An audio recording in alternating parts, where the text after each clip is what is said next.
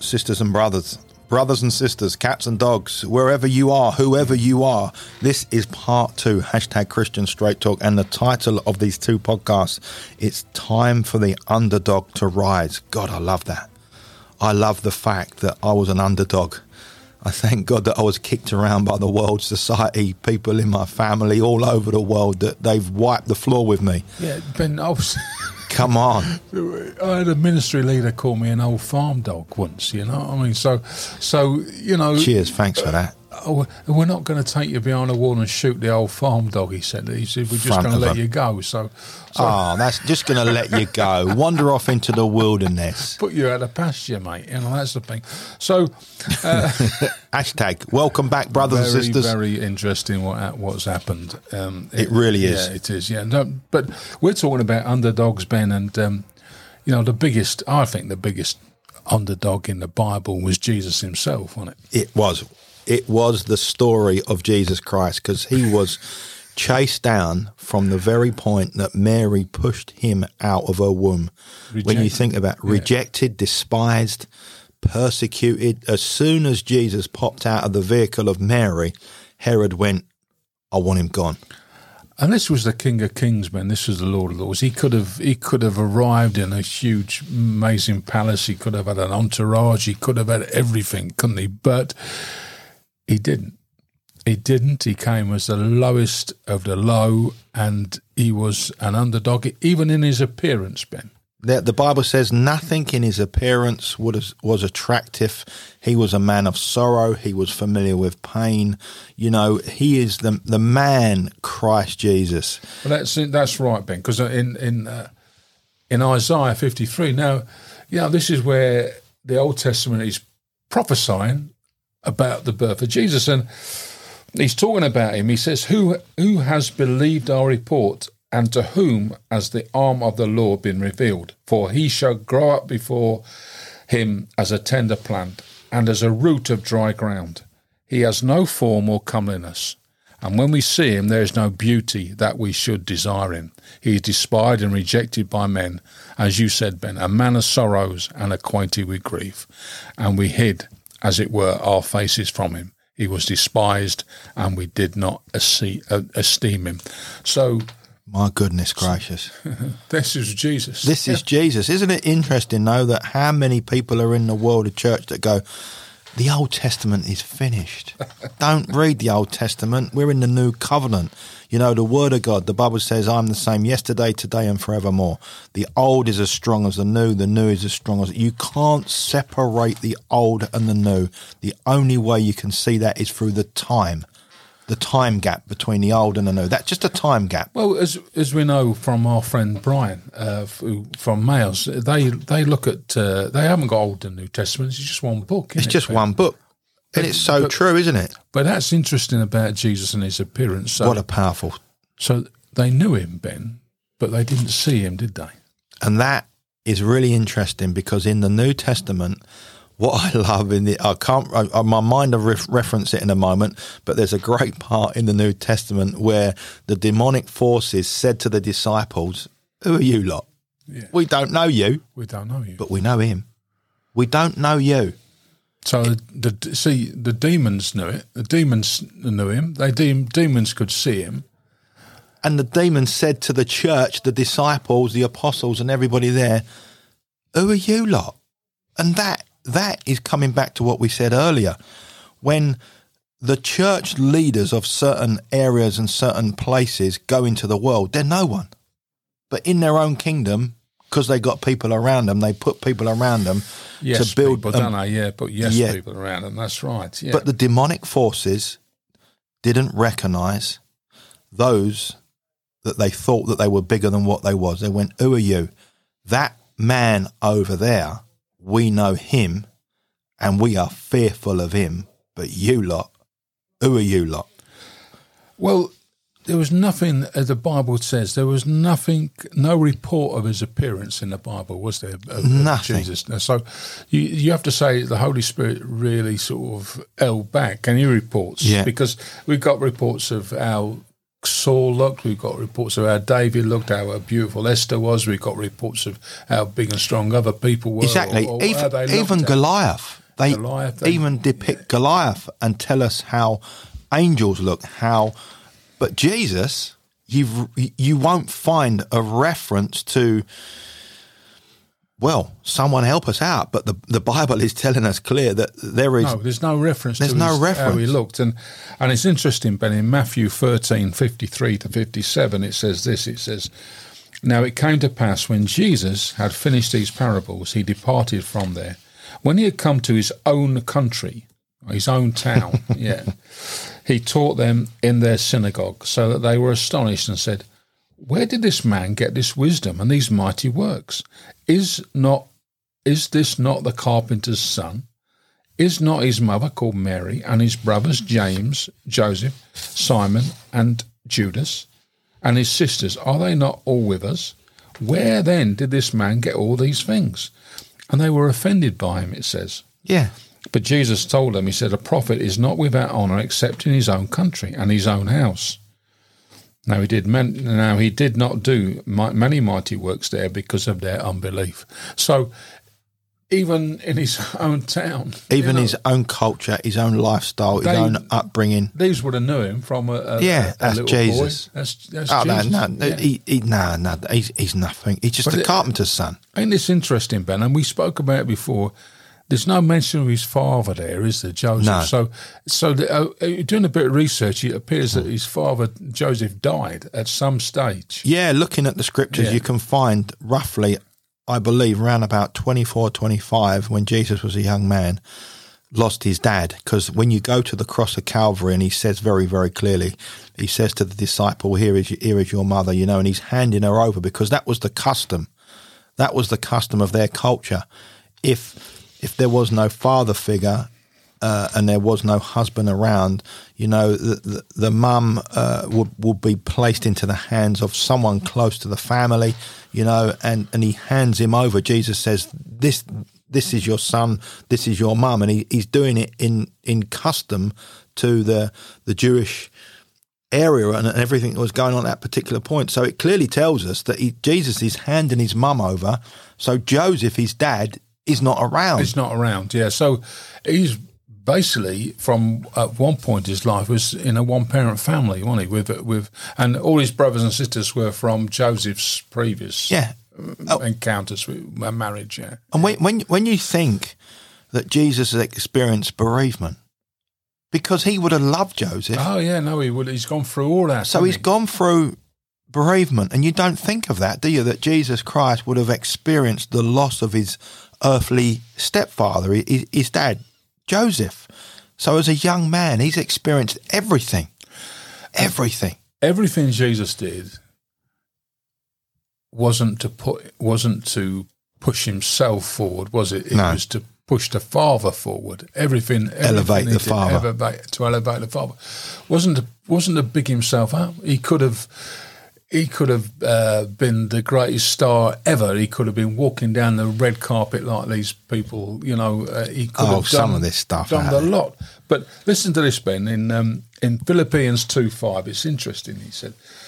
It says this. Paul says this: is let this mind be in you, which was also in Christ Jesus, who, being in the form of God, did not consider it robbery to be equal with God, but made himself of no reputation, taking the form of a bondservant, and coming in the likeness of men, and being found in appearance as a man, he humbled himself and became obedient to the point of death, even death on the cross. He humbled himself. He came down 14 generations. The Gospel of Matthew, chapter 1, tells us and shows us the genealogy of Christ. And when you look at the characters that the seed came through, he did not choose anyone that was righteous. He came from, and even Rahab is mentioned in the genealogy of Jesus. Mate, so she was the vehicle. Ben, he came from the tribe of Judah, didn't he? Yeah. And Judah was one of the ones, wasn't he, that sorted out Joseph, that threw Joseph in the cistern and wanted Joseph, and sold Joseph into slavery. When you look at Jesus, he humbled himself. He humbled himself, Ben. He came down the staircase of majesty. He came down from heaven's glory. Colossians chapter 1, verse 15, Christ is the image of the invisible God.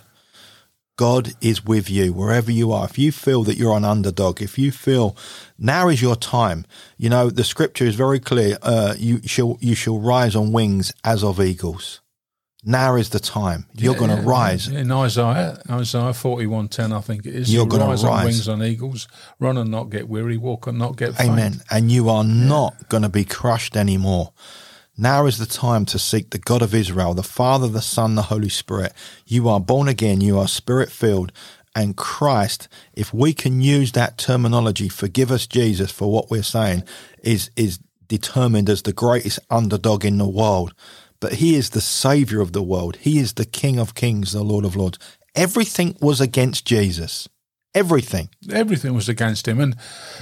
And these people that were around him, Ben, that they thought, a lot of them thought he was the great Messiah. They thought he was coming. They thought he was going to take over and lead again, which is what he did, but not in the way they thought he was going to do, Ben.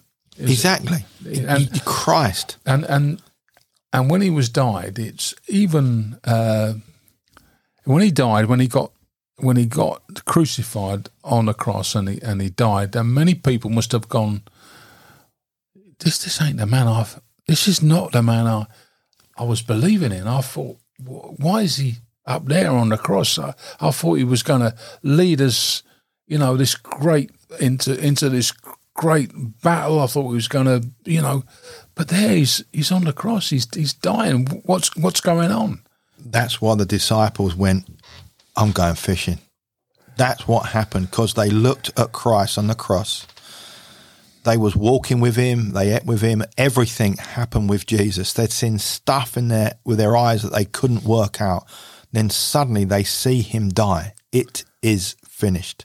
Well, Simon Peter went, I'm going back fishing. And that's very interesting what you said there, because in the report that we've got in the Bible, 3 of the reports, so he could have come, when he rose again, he could have come back, couldn't he, Ben, and on a big white horse and gone, I told you, here I am, I'm back. I'm back. Yeah. I'm back. And and people would have gone, oh, no, the first account, Ben, of when he'd been risen, because it's very important, it's really important what you said there, it was no song and dance. It was Mary looked at him and she thought he was a gardener. Yeah. Do you know where you put Jesus? It's really interesting, isn't it? Do you know where's Jesus? And like that story, that great biblical fact, like it wasn't, it wasn't his appearance, because she didn't recognize him. But when he said, "It is I," she recognized him by what? By voice. By voice. By word. Yeah. And didn't what does it say in Isaiah? He came to set the captives free, and he came to encourage and whatever. So here we are. That's John 20:15. She looks at him. What was he wearing? Was he wearing overalls, Ben? Was he wearing a garment? Heavenly robes. He couldn't have been wearing heavenly robes, could he? Because she'd have maybe recognised. She just thought he was another gardener. I think what happened in that, because when you look at the coming back of him, he was dressed different. He was very, very different. The spiritual Christ, but I actually think that her eyes were blinded. I think she was blinded by what was happening, because if you go to the island of Patmos with John, when you look at that, and he turned around and he sees someone like the Son of Man. He was so bright, so powerful in his heavenly garments, his hair, his eyes. Yeah, he saw sash. That, yeah. He fell down before him. But the first human being that see him, I actually believe that she had to be shielded, because the human being couldn't cope. So she thought he was a gardener. She just see an image, just see a silhouette, see this man. And the same, Ben, on the Emmaus Road, wasn't it? The two travellers. The two guys walking along. You can imagine these two guys, can't you, Ben? Can you imagine them going, I believed in Jesus, but Yeah, you but know, where's he gone? where's he I gone? don't know. And then I'm suddenly, walking away, like many of you out there, probably just are walking away from your calling. They've just gone, I've had enough. I've had enough. And then Jesus joins them, and Jesus joins them. and he walks with them and says, "What are you talking about? Haven't you heard? Haven't you? Where have you been?" Jesus went, "What's the story then?" And they're having a conversation, and he walked all that distance with them, and they invited him in. And then it says Jesus departed from them. And what I find interesting is when he departed, suddenly they went, "Was your heart beating?" Jesus was kept from being recognised. He kept himself from being recognised, but he still walked with them. So why do you think that was, Ben? Because he would have just blown their minds, wouldn't he, otherwise? Because his beauty and his majesty was so strong. So strong, yeah. Because he had come back completely as the saviour. I'm talking after cross in his heavenly body, because this was the same Christ, but he was after the cross. So he looked different. He had the wounds. He had everything. He was risen from the dead. So you need to look at him as the completely different. So he looked different, and they said, we didn't actually recognize him. So again, God. But Ben, I think there's a lot of people out there exactly like it. Listen to this. I think it's on the road. People, yeah, like the two guys on the road. I think there's a lot walking of people with Jesus, but just not recognizing him. So they know him, but they don't see him. Does that make sense? You understand that. They know him, but they don't see him. They know the scriptures, but they actually don't see Jesus, and they're not. And I think if you're out there, you're just thinking, I can't stand any more of this. These pressures coming in from all sides, but Jesus is walking with you. You don't see him walking with you. No, so you're trying to do these things in your own strength, ain't you? You're trying to do these things, but he's walking with you, and he's saying, "Hold on, just turn to me, come to me." Yeah, it's so true. It's so very, very true. And you got Philip as well standing in front of Christ, and he said, "Show us the Father." And Jesus went, "We are one. You can't recognize me." There comes a time when Christ actually flicks our heart around to recognize him, certain strategic points, because there's too many reference points when they didn't recognize him in the garden. She didn't recognize him in the garden. The two on the Emmaus Road didn't recognize him. Philip didn't recognize that the Father was standing before him. And what you said earlier, Ben, the disciples have gone, do you know what, we'll go back to fishing now. So, yeah. And then Jesus calls them, doesn't he? Yeah, but what happens to him? Who's that? They don't recognise him, do they? So he's cooking a bit of fish up. Oi, oi. He's got the old fish on a barbie, hasn't he? And he's cooking it all up, and he's calling out to him, "How are you getting on?" "No, we're catching nothing." Nothing. No. So they're recognising a figure, but they're not recognising the king. See, I believe what happens when you look at these characters that did not recognise him, there's another area to this, that I honestly believe that fear distorts your vision. When fear comes in and emotion comes in, it takes you to a place where you don't see things as you should clearly see things. And what it does, Ben, it takes you to your default mechanism. Yeah. Which is a place of, you try to get to a place of safety, which is normally self. And self-focus, looking inwards, not really clearly looking out. And we said it earlier, sometimes we have to trust. Yeah.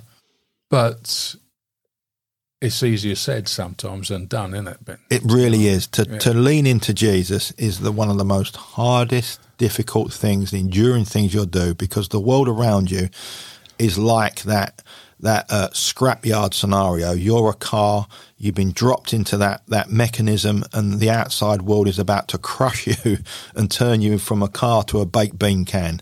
Do you feel that you are in a crushing mechanism at this moment, and you're being crushed on every side? You're that shining vehicle, and suddenly the world is crushing you and trying to turn you into a baked bean can. God has got a better plan for you than any crushing mechanism of the world. And coming back to those that went fishing, it went, I'm going fishing. He was the one that started the story, and they went, "We're going to go with you." So it's very interesting that he took many with him. They was on the boat. We know the story. They all went on a boat, yeah. And what I find fascinating is that fishermen know their territory. But that night they caught nothing. But Jesus said to them, "Chuck your nets on the right side of the boat." Now, when you've got a handful of people, you are facing each other. So my right is different to your right. But Jesus said, "Chuck your nets on the right side." So Simon's right at this moment is different to my right. We're sitting opposite each other. When there was fishing, your right and your left is different because you're facing and working at different angles. What Jesus is saying, cast your nets to me. Fish on the right side of the boat. On the right side of the boat, on the Jesus side of the boat. On the Jesus side of the boat. Yeah. And when they threw their nets, when they threw everything they got to Jesus, when they threw everything over the right side, the Bible says they could not haul the net in. It was so large. It was impossible. The blessing is so big. See, the underdogs were out on the lake. The underdogs were out. And when they handed it to Jesus, they had such a blessing. And I would say to anyone out there this morning, you know, that one of the worst things that keeps us down and keeps us as an underdog is looking at other people who you perceive to have been more successful, other people who you see their lives, that you perceive their lives to be more happy and peaceful than yours. But, you know, there's that term, Ben, in to walk a mile in my shoes, and that's the truth. That's the truth. You're not living their life. You have to concentrate on your life. You have to know where you're going, and you've got to do it. If you're a Christian out there or not really, you know, you've got to give it to Jesus, because otherwise we're in trouble. You're really in trouble. You really are in trouble. In 1 Corinthians, what we was in earlier, 1 Corinthians chapter 1, verse 30, it says, "It is because of him that you are in Christ Jesus, who has become for us the wisdom of God, that is our righteousness, our holiness, and our redemption. Therefore, as it is written, let the one who boasts boast in the Lord." Boast in the Lord. And Ben, if you're out there listening to this, you are where God wants you to be right now. Because if he doesn't want you to be there, he'll move you to somewhere else. And if you just, you know, and we know, Ben, the prayer we pray is not my will, but your will be done. So, so wherever you are is where God wants you to be, and until he determines the time. So don't be running. For us all, because we've both done it in the past, we've run after shiny things. We've run after shiny ministries. We've run after this person, and you listen to that. But no, God's where you are for this moment in time. You are where you are for this precise moment in time. And let him use you for his glory, and let the light shine out, as it said in Matthew 5:16. It's important, so Simon. God gets the glory. It's important to understand that God is with us in all things. God loves us unconditionally. He loves you. He loves me. He loves wherever you are across the world. And God has a great plan for you, the Jeremiah plan. He's got great things for you. But now is a time to really call on the God of Israel. We stand with Israel. We believe in the biblical Israel, nothing to do with the political Israel, but we believe that God is moving through the biblical interpretation of Israel. So Israel is important to look at, to bless Israel, to pray over and through. But you know what, brother or sister, if you feel that you're an underdog at this moment in time, you are going to rise on wings as of eagles, because God is going to lift you, and he's got a plan for you. And there is nothing greater than being in the arms of the Father. Amen to that. And the thing is, Ben, do you know something that... What's that? He's the same today as he was yesterday. So this is our God that parted the Red Sea. This is our God that defeated all those armies. And do you think he's? Do not put him in a box. He'll lift you up. But all you've got to do is give him your heart. He will use you powerfully. He will take you from that underdog status. And believe me, on this earth you may not get any accolades, but they'll be cheering in heaven when you're moving forward for the kingdom, Ben. Oh God, I love that. And do you know something, Ben? Do you know what you know? You know the truth. You know the truth. Because it will set you free. Amen. God bless you, brother and sister. Take care. We'll see you soon. God bless.